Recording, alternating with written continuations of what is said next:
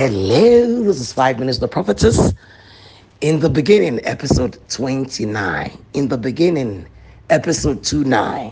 And let's go for our golden scripture from where we dig all the gold. By God's grace, we'll finish with Cabinda campaign in Angola.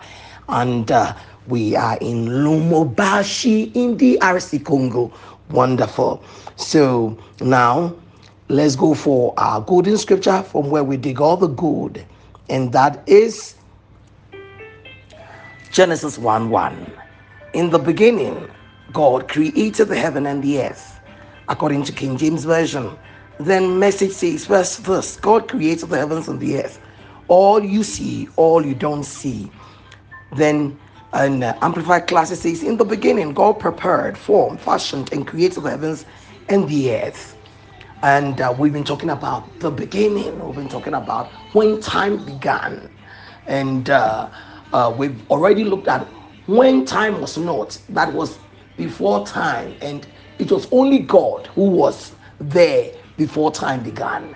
Every other thing is a created thing. Hallelujah. So we're looking at Elohim. In the beginning, God. That's where we are. Elohim. We looked at the plural God, the Trinity. And we have looked at how he created. We said that when you look at Genesis 1:26, and that is, we've gone ahead because we have not even yet done Genesis 1:2, but we want to show that when God was creating, he said, let us make man in our own image, us, our, and after our own likeness. And then we said that when he did that, when he created the man, the second thing was that he also commanded that everything in creation should produce after their kind. And so I want to buttress that with two more scriptures. And that is Genesis 1:11 and 12. And it says, and God said, let the earth bring forth grass, the herb yielding seed. He said the herb. Some people say herb means weed. Herb means no. Herb is not like that. Herb is not weed. It is not marijuana.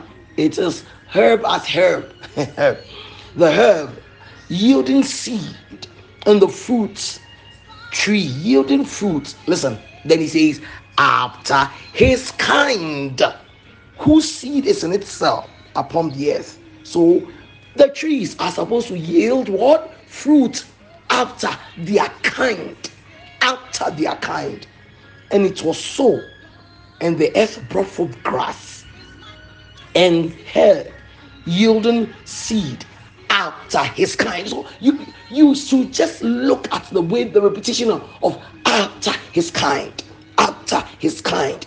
There is a purpose for that. And the tree yielding fruit, whose seed was in itself, again after his kind. And God saw that it was good. So you will see that when you're looking at Genesis, you will meet this word after his kind. After his kind. It is not just there for writing's sake, it's for a purpose.